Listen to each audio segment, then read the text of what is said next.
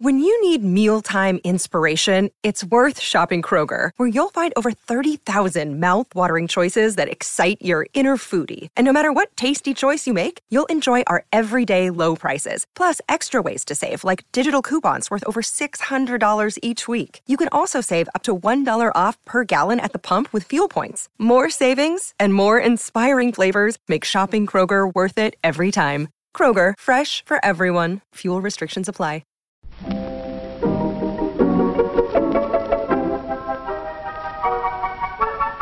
Maybe it's just that you don't know how to use social courtesy. Oh, that's old-fashioned.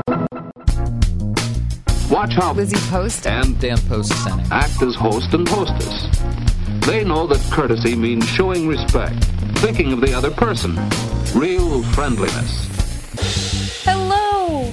And welcome to Awesome Etiquette, where we explore modern etiquette through the lens of consideration, respect, and honesty. On today's show, we take your questions on joint greeting cards, LinkedIn messages, a new COVID wedding conundrum, and making expectations clear to your babysitter. For Awesome Etiquette sustaining members, our question of the week is about writing thank you notes when you don't know who gave you which gifts. All that, plus your most excellent feedback, etiquette salute, and a postscript where we discuss engagement announcements in the paper.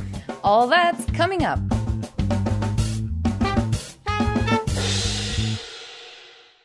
Awesome Etiquette comes to you from the studios of our home offices in Vermont and is proud to be produced by the Emily Post Institute. I'm Lizzie Post. And I'm Dan Post-Senning. And today, dear audience, we are going to do something very Vermonty and talk about our plow guys. Well, we also have one other very Vermonty topic that I think has to be addressed. The elephant in the room. Or maybe it's the donkey. Bernie Sanders mittens. Oh, the mittens. Bernie Sanders mittens. Yeah, and his parka. I mean, the most Vermont-esque practicality at that outdoor ceremony. That was great. And I love that the sustainable mittens made from recycled sweaters are getting a big bump now. That's a Vermont maker who's definitely having a moment in the sun. You know, every once in a while as a Vermonter, you get to step out, you know, puff yourself up a little bit, take pride in where you're from. This is one of those moments. We all have mittens like that, and we all have parkas like that, and we wear them to stay warm. Oh, definitely reach out and get yourself a pair of sustainable mittens. It'll make you feel good, and they look pretty darn cute, too. Well, and, you know, we do come from a state where you say Vermont and, you know, Stephen Colbert can't get to the end of a section without there being Ben and Jerry's jokes. And there is a certain, there is something about Bernie Sanders that's become kind of iconic with Vermont. Yeah. He's been iconic here in Vermont for a very long time. It's really fun seeing him get to be iconic on the world stage now. It's true. But that was not the Vermont topic that you were going to talk about. No, it was the plow guy. And I had that magic moment yesterday where, yes, I hadn't left my house in a little while. And the snowstorms that have accumulated snow in my driveway, because, yes, I did not go out and shovel, not needing to leave my house, left a very messy situation. The sidewalk plow goes by. And what it does is it pushes all the sidewalk stuff over and it creates this line on both sides of your driveway. And it packs it down. It becomes ice as stuff melts and freezes and melts and freezes. And it's horrendous. And my neighbor is a plow guy. Y'all have heard me talk about him before. And he saw me out there chiseling away at the ice, and he just came through, and whatever he has on that plow busts through everything because my driveway was completely cleared. It was amazing. It was wonderful. It's like apple pie baking worthy, you know? What's your plow story? So I was going the other way, where the guy that drives the plow on our road was walking up the road the other day, and Pooch, being Pooch, was actually out snowshoeing and ran into him. I was like, "What are you doing out for a walk, good sir?" And he said, "Well, there's a big tree across the road. The truck's down below it. I'm looking for a chainsaw. Do you know the folks in these houses?" "Oh yeah, that's our house, and we have a saw." So I spent the afternoon, a great big huge hairy beech tree that's way up on a bank had fallen, and the whole crown of the tree was across the road. So it wasn't just like one big heavy trunk or something. It was like the whole crown of this big old beech. And I got to know the plow guy, where we spent a good bit of time processing that tree out of the road. Yeah. Very nice. Very nice. They are one, city mouse, country mouse version of plow guy experiences. Absolutely. And, they're such a lifeline in our lives. The plowing of this road we depend on it. And it's actually a really, it's a nice opportunity for me to get to pay that back some and help one of those guys out with some of their work too. Nice.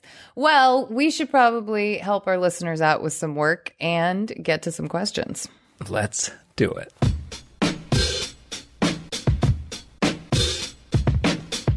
Awesome Etiquette is here to answer your questions. You can email them to awesomeetiquette@emilypost.com, leave a voicemail or text at 802-858-KIND. That's 802-858-5463. Or you can reach us on social media. On Twitter, we are at EmilyPostInst. On Instagram, we are at EmilyPostInstitute. And on Facebook, we're Awesome Etiquette. Just use the hashtag Awesome Etiquette with your social media post so that we know you want your question on the show. Awesome Etiquette gets support from Storyworth. There are some stories about your mom's life that you truly never get tired of hearing.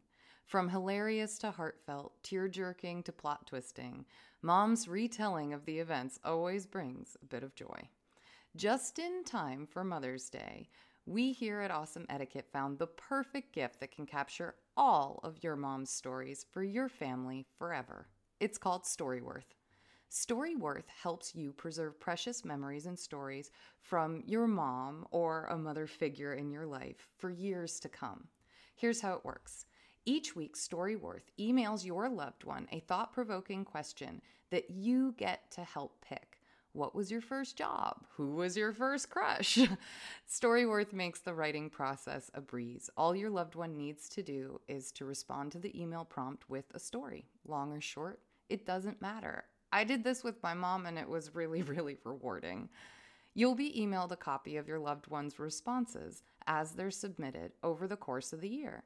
You'll get to enjoy their retelling of the stories, some you probably already know, or maybe the ones that you're surprised by you haven't heard before. After that year of fun discovery and reminiscing, Storyworth compiles your loved one's stories and photos into a beautiful keepsake hardcover book that you'll be able to share and revisit for generations to come. You can even keep a copy of the book for yourself. Give all the moms in your life a unique, heartfelt gift that you all will cherish for years. Storyworth. Right now, save $10 on your first purchase when you go to storyworth.com/manners. That's Storyworth, STORYWORTH.com/manners. It's manners with an S, to save $10 on your first purchase. And now, back to our show. Our first question is about a joint card conundrum. Hi, Dan and Lizzie. I've been writing a lot of birthday and holiday cards these days and had a bit of a conundrum. I like getting blank cards or cards so that I can write at least a few sentences of personalized wishes. I am married, and while my husband and I have many mutual friends, I'm often writing cards to someone like my brother or my best friend from high school, someone with whom I have a very different relationship than my husband has. I don't want to write a generic happy birthday, we love you message, but it's also not appropriate if we both sign a card with a message about being the greatest brother in the world or about how glad we are to have known you for 20 years. For close friends of both of us, we sometimes each write our own message on both the left and right side of the inside of the card and sign them separately. But for someone like my brother, I'll usually write a long message, sign it, and then my husband will write a simple line of his own to sign below it. Do you have any advice for how to go about this? Should we write separate cards for close mutual friends instead of using separate sides? And for non-mutual friends, is it all right for me to write a personal message and for my husband to write something small? Or should we write something together? Thank you so much for your wonderful podcast. Bess, Rena in Toronto. Rena, thank you so much. This is a great question. It's like super etiquette-y question. And I feel like the answer is, I feel like everything they're doing works. Like, I love the long message to the brother that then has the brother-in-law chiming in at the, but it makes sense for the sister to be signing it to her brother and then the brother-in-law chiming in with a, hey man, hope you have a great birthday, thinking of you, that to me feels so natural and feels like it would be a great representation of how the three of you all might interact if you were together. You know what I mean? Maybe not. Maybe there'd be more conversation. But I really liked that one in particular. And I don't think it's the only option here either. No, but it feels like a natural one. Yeah. And there is this sort of etiquette-y problem that isn't really a big problem, that different people have different relationships. And then not everyone in the same household has the same relationship to the person who's the recipient. And there's a certain ease and convenience and reality to that. Oh, this household is going to send the good wishes to that household. And what was described here, I think, is what in practice I end up seeing pretty frequently, which is where everyone takes a turn signing. And if you've got a little something to say that's personal from you, that's the perfect spot to jot it down. What do you think about the cards where you're sending to a mutual friend and they both write separate messages on the side? Like, do you think would it be weirder if your best buddy and his fiance both wrote to you and Pooj about something, or would it be weirder to have them both write in one card about something?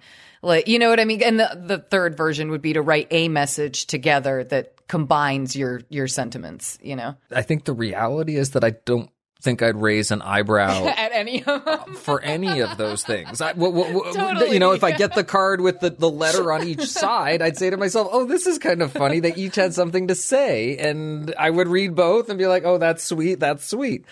And if I had separate cards, I'd say, oh, that's great. I don't think you can go wrong. What is nice is this effort to personalize the message. And to honor those relationships. Rena, we know that that's not a whole ton of hardcore etiquette advice for a very etiquette-y question, but we hope that it certainly helps you and your husband feel confident sending messages however you choose to send them to your friends and family.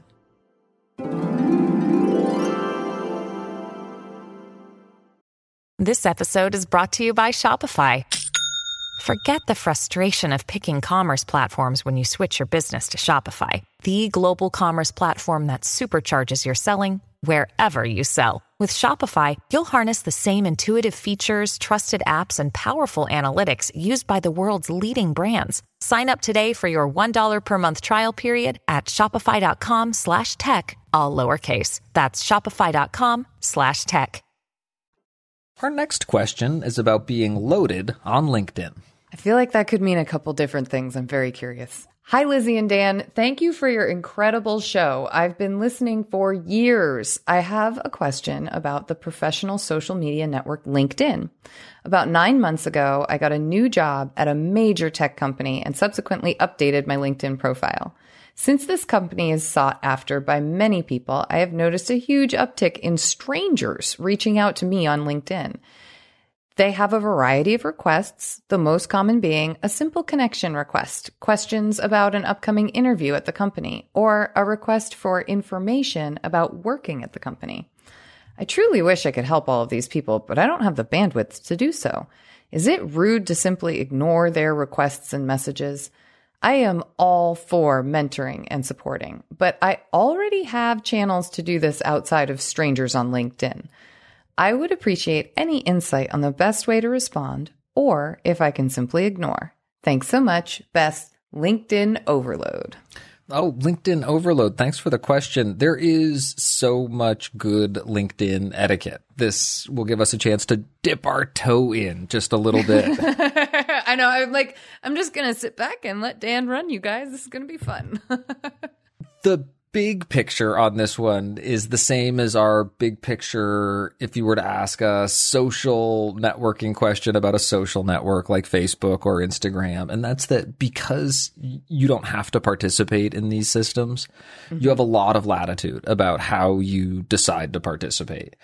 And granted, there are consequences. You can use that latitude, decide to participate badly and ignore all the norms of the platform, and you might suffer some consequences for that. But there aren't specific rules that you have to follow. You do get to make a lot of choices, and particularly around LinkedIn as a networking tool, people tend to fall into two different categories. There are people that use it as a selective networking tool and people that use it as a really broad net catch-all networking tool. Totally. And they're two valid and different approaches. And in terms of the responsibilities that you have within your network on LinkedIn, people reaching out to you, real stranger requests, people that you don't know and aren't connected to in any way, absolutely, you can ignore those. They don't even require the polite decline. I feel like I need to jump in and just mark the moment where I think we have really fully embraced the idea that ghosting might sometimes be necessary. Like just this idea of or ignoring in this particular case, since you're not starting something to begin with. I think that's the difference there for me. Yeah. This is where the signature of overload feels really appropriate, because I can only imagine, especially if you were working at a really well-known large tech company, that you might get enough requests regularly from complete strangers that there is absolutely no way you could entertain them and still get your regular 8-hour workday done, or you'd have to substitute a preferred hobby or something. And I do think that it is really, it's just a reality that the number of people who can reach out to us is much greater than the number of people that we could actually be able to respond to. And that's a hard thing to accept, but it's an important thing to understand when you're the one doing the reaching out. Yeah. And you're not accountable to every user on the LinkedIn platform. True. Within your network, I think there's a little bit more accountability, but frankly, not a lot more. Okay. And really depending on how you use your network. If you're somebody that maintains sort of a select group or a curated group of friends and contacts, then you might say to yourself, it's worth it enough to me to cultivate this network of people. I've invested in these relationships, and I wouldn't go so far as to ignore a request like that. You could say to yourself, I'm just going to reply positive or negative. Mm-hmm. But that you're going to give them the courtesy of a reply if that request is coming from within your own network. You don't have to, but that's just something I would think about as a way that you might handle that. Mm-hmm. And I don't think you need to apologize or feel bad about not doing it either. That's the other sort of question that started to emerge for me as I was reading this one, that the work that you do mentoring and supporting people within channels that are set up for doing that is good work. And even if you weren't doing that, it really is up to you to what degree you want to play that role for other people. It's one of the reasons we say thank your mentors and appreciate them, because they don't have to. Because they don't have to, and they are often doing so much for us. It's important. And there are rewards to be reaped on both sides of that relationship, and it sounds like you're really aware of that. But also, no one is ever benefited by someone overcommitting or doing things that they don't feel good about. So it sounds to me like you're in a pretty good spot. Yeah. Lizzie, am I missing something? What am I missing here? This is all what I was hoping to hear in this answer, or what I kind of expected to hear in this answer. It's a lot of, this is a space where you call the shots. And I think it's wise to think about consequences they may have. Someone who's interviewing might be interviewing and end up working with you, but for the volume and the frequency that you're getting them, I think it's perfectly reasonable to choose not to respond to certain ones entirely.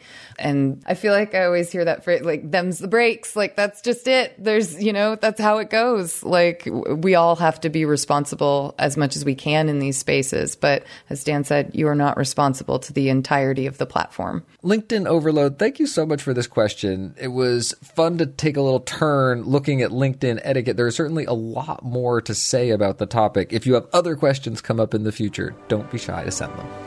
Tell me, why are you interested in this job? I need a steady job, Mr. Wiley, with a chance to go places.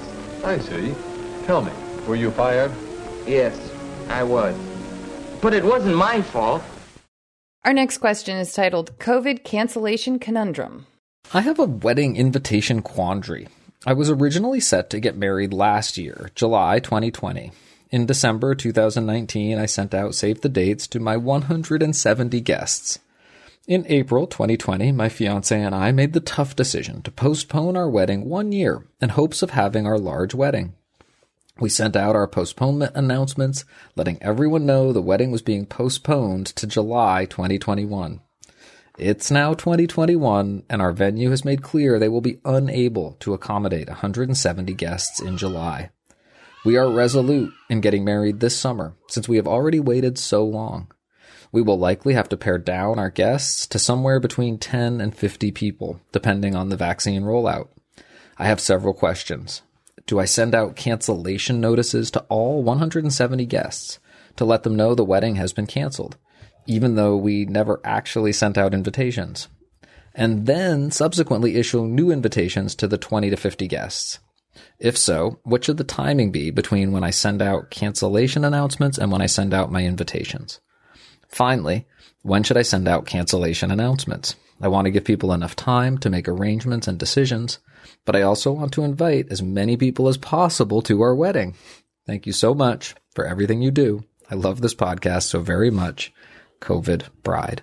COVID Bride. Oh, so many things. Oh, what a situation. I am sorry that this isn't working out. Yeah, it is really frustrating, and it is really disappointing, especially when you've waited an entire year and you've kind of, I don't know about you, but I know a lot of brides that I know have been kind of holding out the hope of like, next year will be better. We'll just do it in 2021. It's okay. And then to really find out, no, we're still going to probably have sort of maximum occupancy issues in 2021 for a while at least. It's frustrating and disappointing. So we're giving you a hug if you would like one from here. Yeah. Yeah. But I think that in terms of the questions that you asked, let's start with the timing. I do think you want to give people as much notice as possible. You definitely don't want to be doing a quick turnaround of sending out the cancellation in, let's say, if you're July, sending out the cancellation in early May or late April, and then immediately reissuing the new invitation for the same date, but for, fewer guests. On the plus side, if you did do it that way, the guests who are being invited would at least, because it's the same day, nothing's really changing for them. It's not a huge rush of trying to make an adjustment to something you already knew. It's just continuing on with the thing that you were going to do originally. But I think as a consideration to the people who are now basically, no longer a part of the new wedding plan, it's really nice to tell them as soon as possible so that they can, do what they can to make adjustments to hopefully get refunds if anything had been purchased, and to also free up the time that they may be able to use for something else.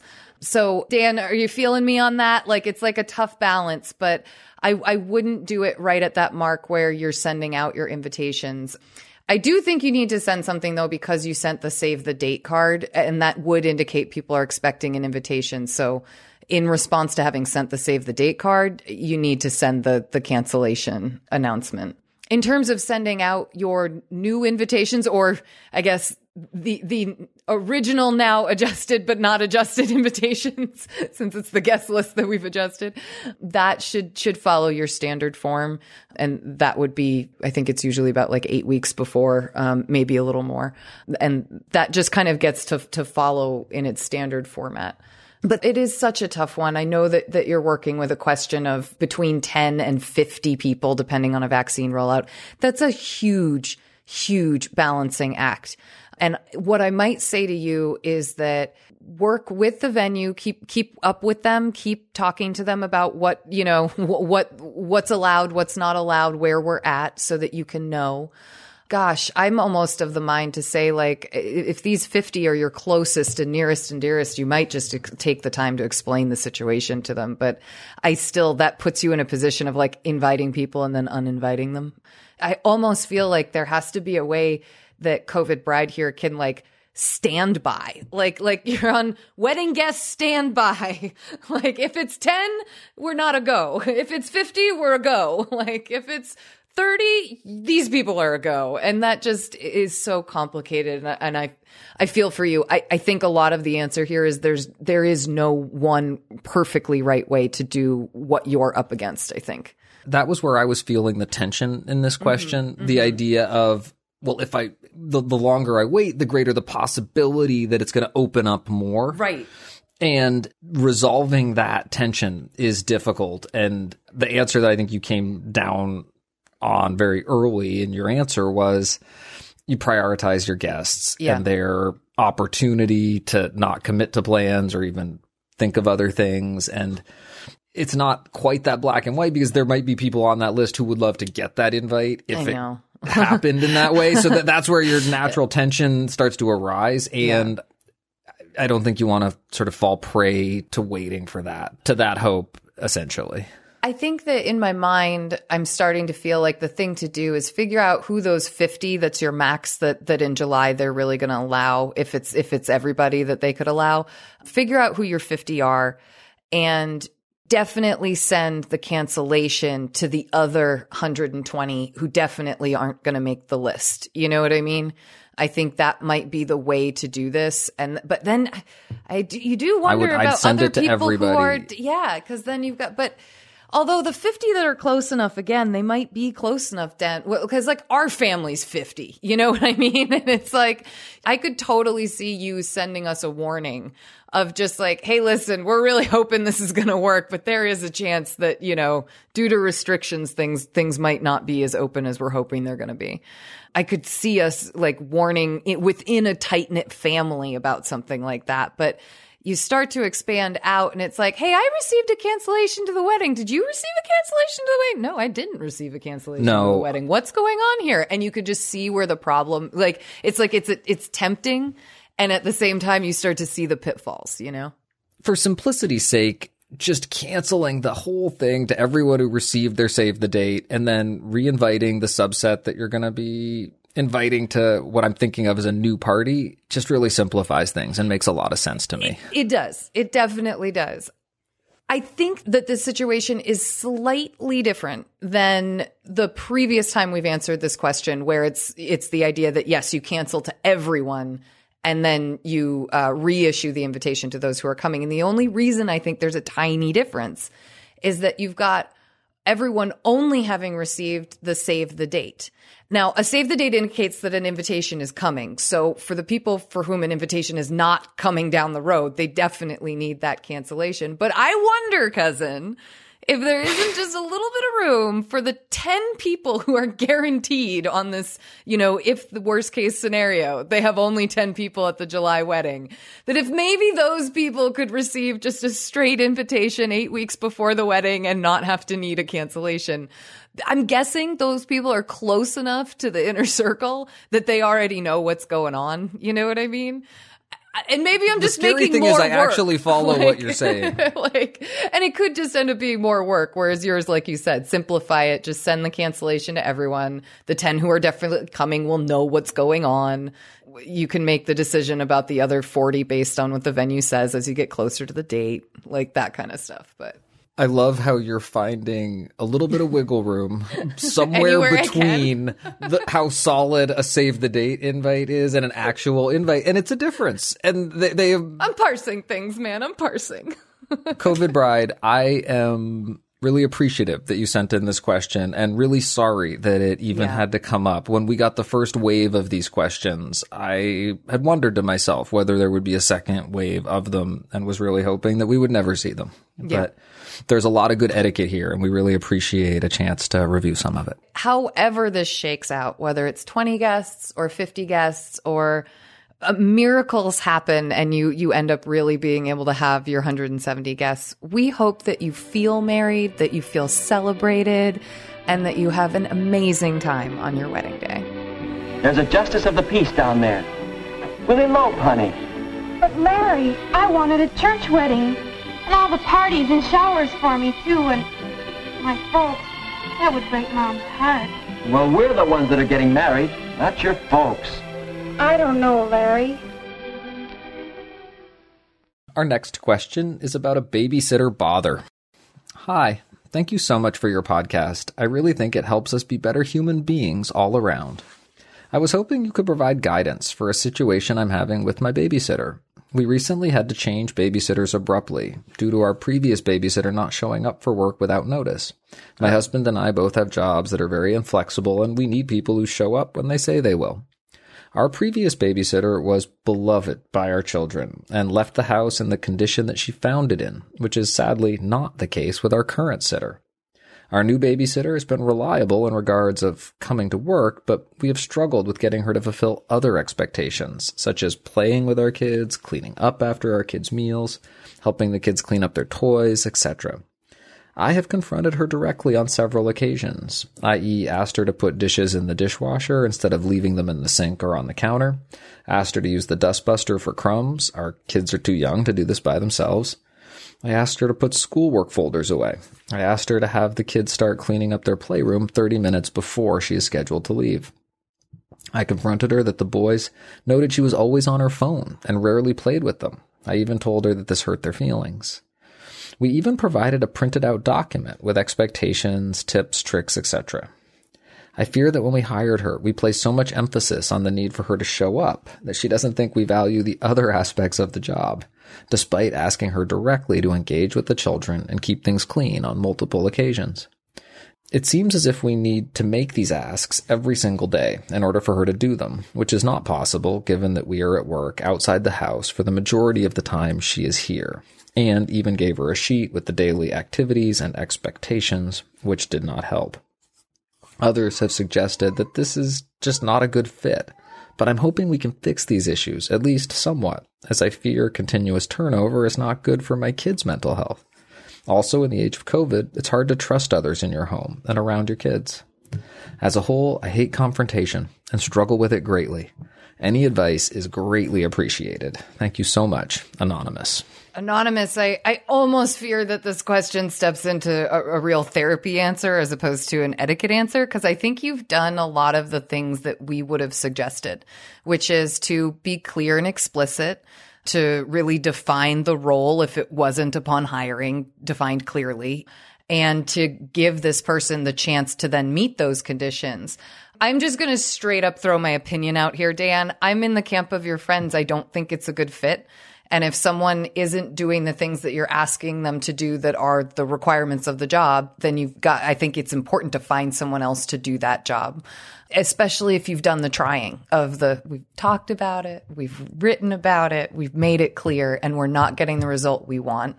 I think that's a difficult relationship hurdle to overcome, I think, for a work relationship. It is. And it can be particularly challenging when you feel you've been really clear. Yeah. And for some reason it's not being heard or you're not seeing it put into action. And that can make you question yourself or wonder with good reason, did I say it right? Did I say everything I thought I said? Was I clear? And that questioning is good. It's useful, but not to the point that it incapacitates. Dan, I got a question in my head that's coming up. Yeah. Because I've done a lot of babysitting in my day. I've also been a nanny. And for me, there was a real difference between the two. The babysitting nights, the moms would be like, don't worry about the dishes. No, it's not your responsibility to clean. Or when I would clean up, they would often be like, you didn't have to do that. Oh my gosh. No. Like, you're just here with the kids for a few hours. Like, don't worry about it. You know, the house is always a wreck, that sort of thing. Other places, the types of things that you talked about where expectations set out at the get-go of the evening, like the kids know that they need to clean up before bed, or they know they have to put their dishes in the sink, you know, whatever's age appropriate or whatever the house rules are. Mm-hmm. But with nannying, it was always full on care, feeding, cleaning up, encouraging, doing homework with them, doing activities with them, whereas the babysitting kind of had a much lighter feel. And I just wonder if maybe this particular person is not thinking of the job as serious. I mean, clearly you've laid it out at this point, so they should be thinking of it as serious. But I don't know. Do you think there's anything about sort of those two title descriptions that might have the person thinking this wasn't going to be as big a deal as it might really be?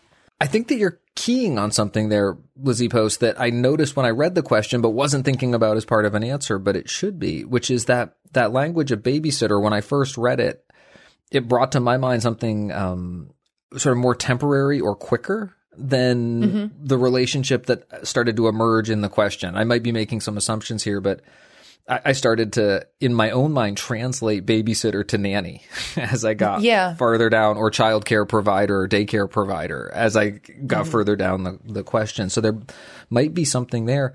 The way that I just heard you describe the way you think about those responsibilities differently, to me, sounds like a potential, I don't want to call it last opportunity conversation, but maybe I know what you mean, though. Maybe sort of final framing or a chance to approach that conversation in a different way. And Anonymous says that he or she doesn't like the confrontation, finds it difficult. And if you think about it as having a discussion about the role and how you envision it and how they envision themselves playing it, you might be able to find a way to align or harmonize those two ideas. Or you might discover that really this is not the good fit, that this person really is thinking of babysitting as having a different set of responsibilities than you do. And that doesn't need to be a big conflict. That can be a important discovery to make between the two of you. Anonymous, we certainly hope that this helps think about the question more broadly and hopefully maybe gives you one more chance at another conversation. But if not, know that it is okay to call it quits and move on to something that will work for you. Because in the end, that is definitely the goal, is finding a fit that really works for you and your family. Thank you for your questions. Please send us updates or feedback on our answers to awesomeetiquette@emilypost.com. You can leave us a voicemail or text at 802-858-KIND. That's 802-858-5463. You can also reach us on social media. On Twitter, we are at EmilyPostInst. On Instagram, we are at EmilyPostInstitute. On Facebook, we are Awesome Etiquette. Just use the hashtag Awesome Etiquette with your post so that we know you want your question on the show. You know, Valentine's Day is coming up, and if you love Awesome Etiquette, you could show us some of that love. And instead of sending us a Valentine, you could become a sustaining member by visiting us at patreon.com/awesomeetiquette. You'll get, with all the love in our hearts, an ad-free version of the show and access to bonus questions and content. Plus, the joy that you will feel knowing that you help keep Awesome Etiquette on the air. To those of you who we're already in love with, we are so grateful for you being sustaining members. Thank you for your support. It's time for our feedback segment where we hear from you about the questions we answer and the topics we cover. And today we hear from Momo. Hello, Lizzie and Dan. I recently submitted an etiquette salute and was thrilled to hear it on this week's episode. I hadn't mentioned it to my family, and so they were all surprised and thrilled. Just wanted to say thank you. I've been listening to you from the beginning and appreciate your positivity and light during these difficult times. You are my weekly dose of calm. My daughter recommended your podcast to me several years ago, and I enjoy discussing episodes with her. I wish you both good health and perseverance. Sincerely, Momo, Jack and Charlie's grandma. Oh, that's so sweet. Thank you so much, Momo, and thank your daughter for sharing the show. And I'm just delighted. I have a very close relationship with my mother. We love talking about the media that we share. I'm having a little moment of appreciation. I was going to say, you're feeling this. You're feeling this. Totally. Thank you so much, Momo. And thank you for sending us your thoughts and updates. Please keep them coming. You can send your feedback or update to awesomeetiquette@emilypost.com. Leave us a voicemail or text message at 802-858-KIND. That's 802-858-5463. It's time for our postscript segment where we dive deeper into a topic of etiquette. And today we're going to talk about announcing engagements. 'Tis the season. It is the season. This is engagement season. A lot of people tend to get engaged over the holiday season, and January hits and all the hubbub of the end of the year holidays is done or finished. And it's kind of like, now what? And there's this beautiful period that I feel like sometimes gets skipped over. And that is like the celebration of the engagement itself. I feel like people kind of have gone the direction of, I've announced it on social media, I'm done. And it's not quite like that. Typically, you do really want to make sure that anyone who's really special to your life, that you call them and tell them directly, or tell them when you see them directly, and that you not wait too long to do that.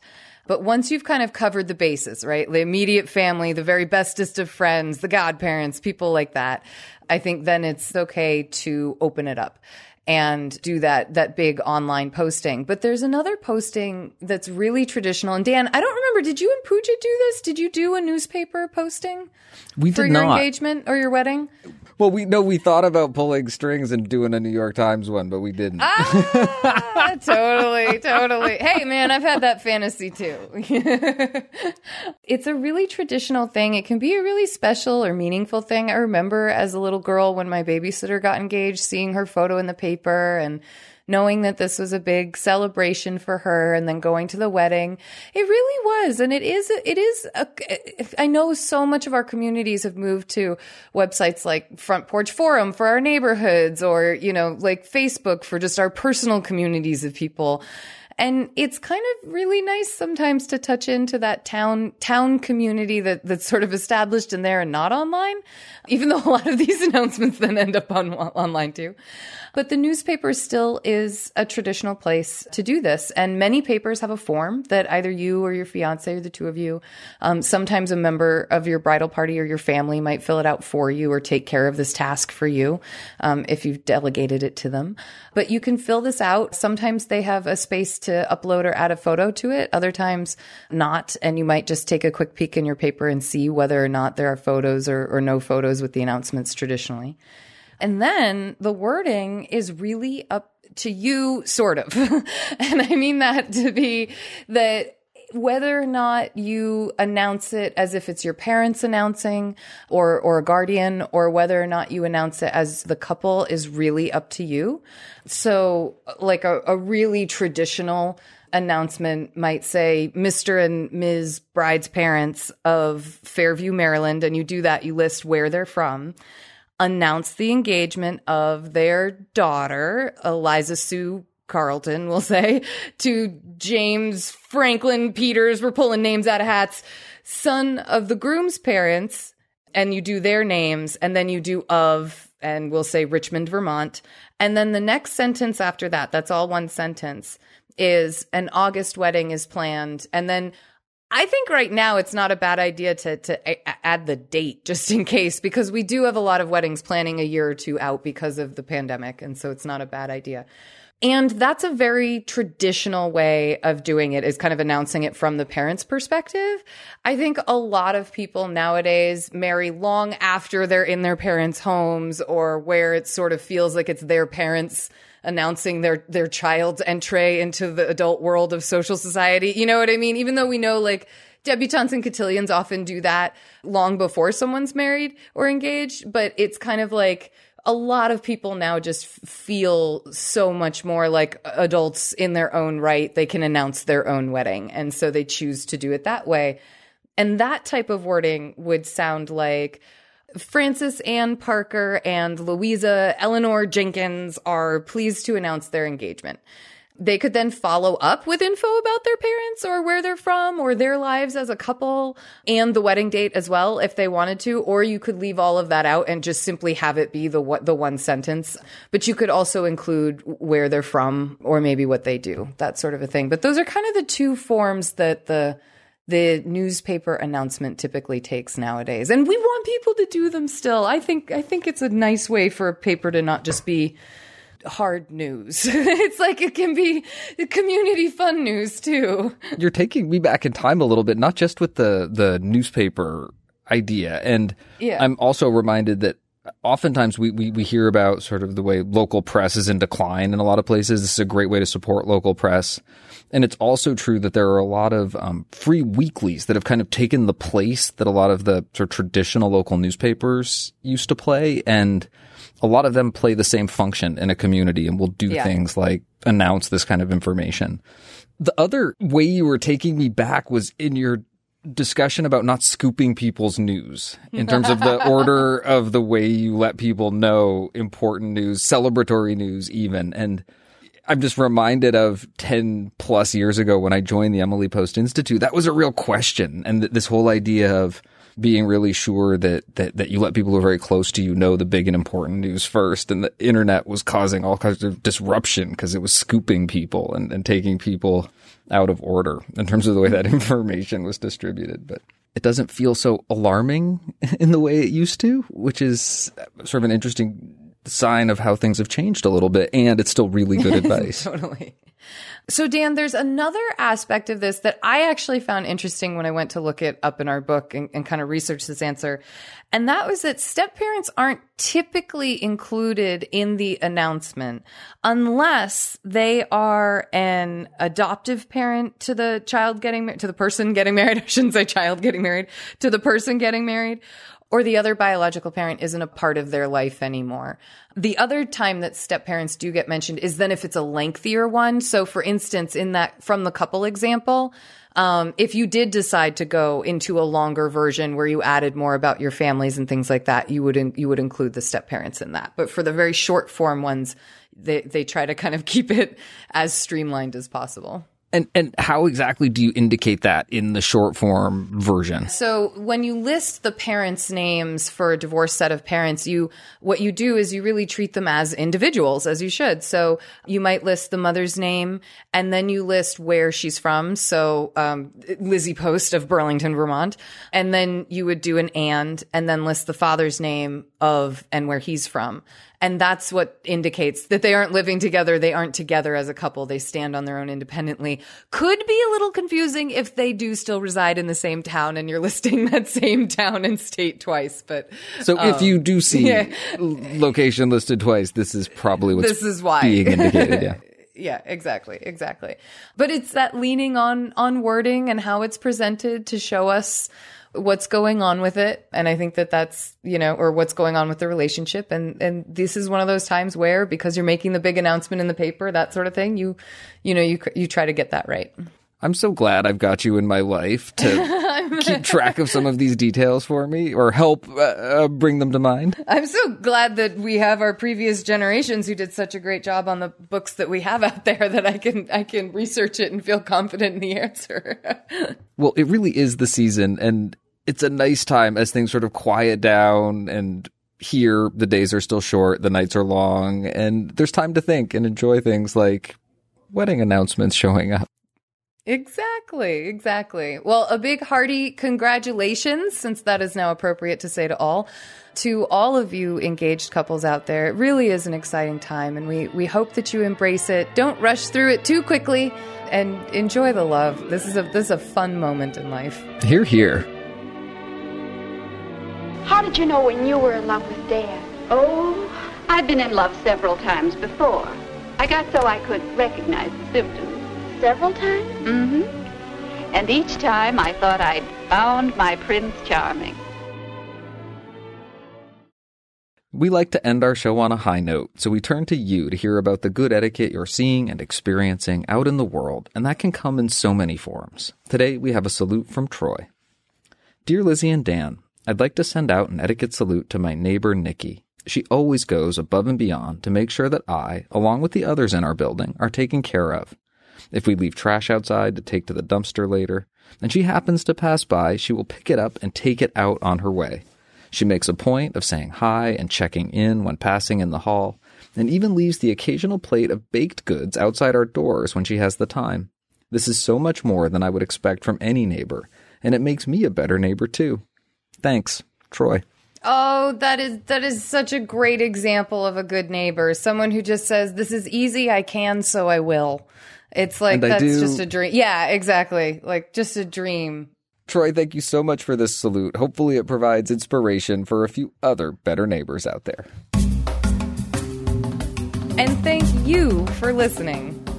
And thank you to everyone who sent us something, and everyone who supports us on Patreon. Please connect with us and share this show with your friends, family, and coworkers, and anywhere on social media that you like to share cool things that you're into. We'd be really happy if you shared our show. You can send us your next question, feedback, or salute by email to awesomeetiquette@emilypost.com. You can leave us a message or text at 802-858-KIND. That's 802-858-5463. On Twitter, we are at EmilyPostInst. On Instagram, we are at Emily Post Institute, and on Facebook, we're Awesome Etiquette and the Emily Post Institute. Please consider becoming a sustaining member by visiting patreon.com/awesomeetiquette. You can also subscribe to the ads version of our show on Spotify or your favorite podcast app, or all of them. And please consider leaving us a review. It helps with our show ranking, which helps new people find Awesome Etiquette. Our show is edited by the very talented Chris Albertine, and it's assistant produced by the incredible Bridget Dowd. Thanks Chris and Bridget.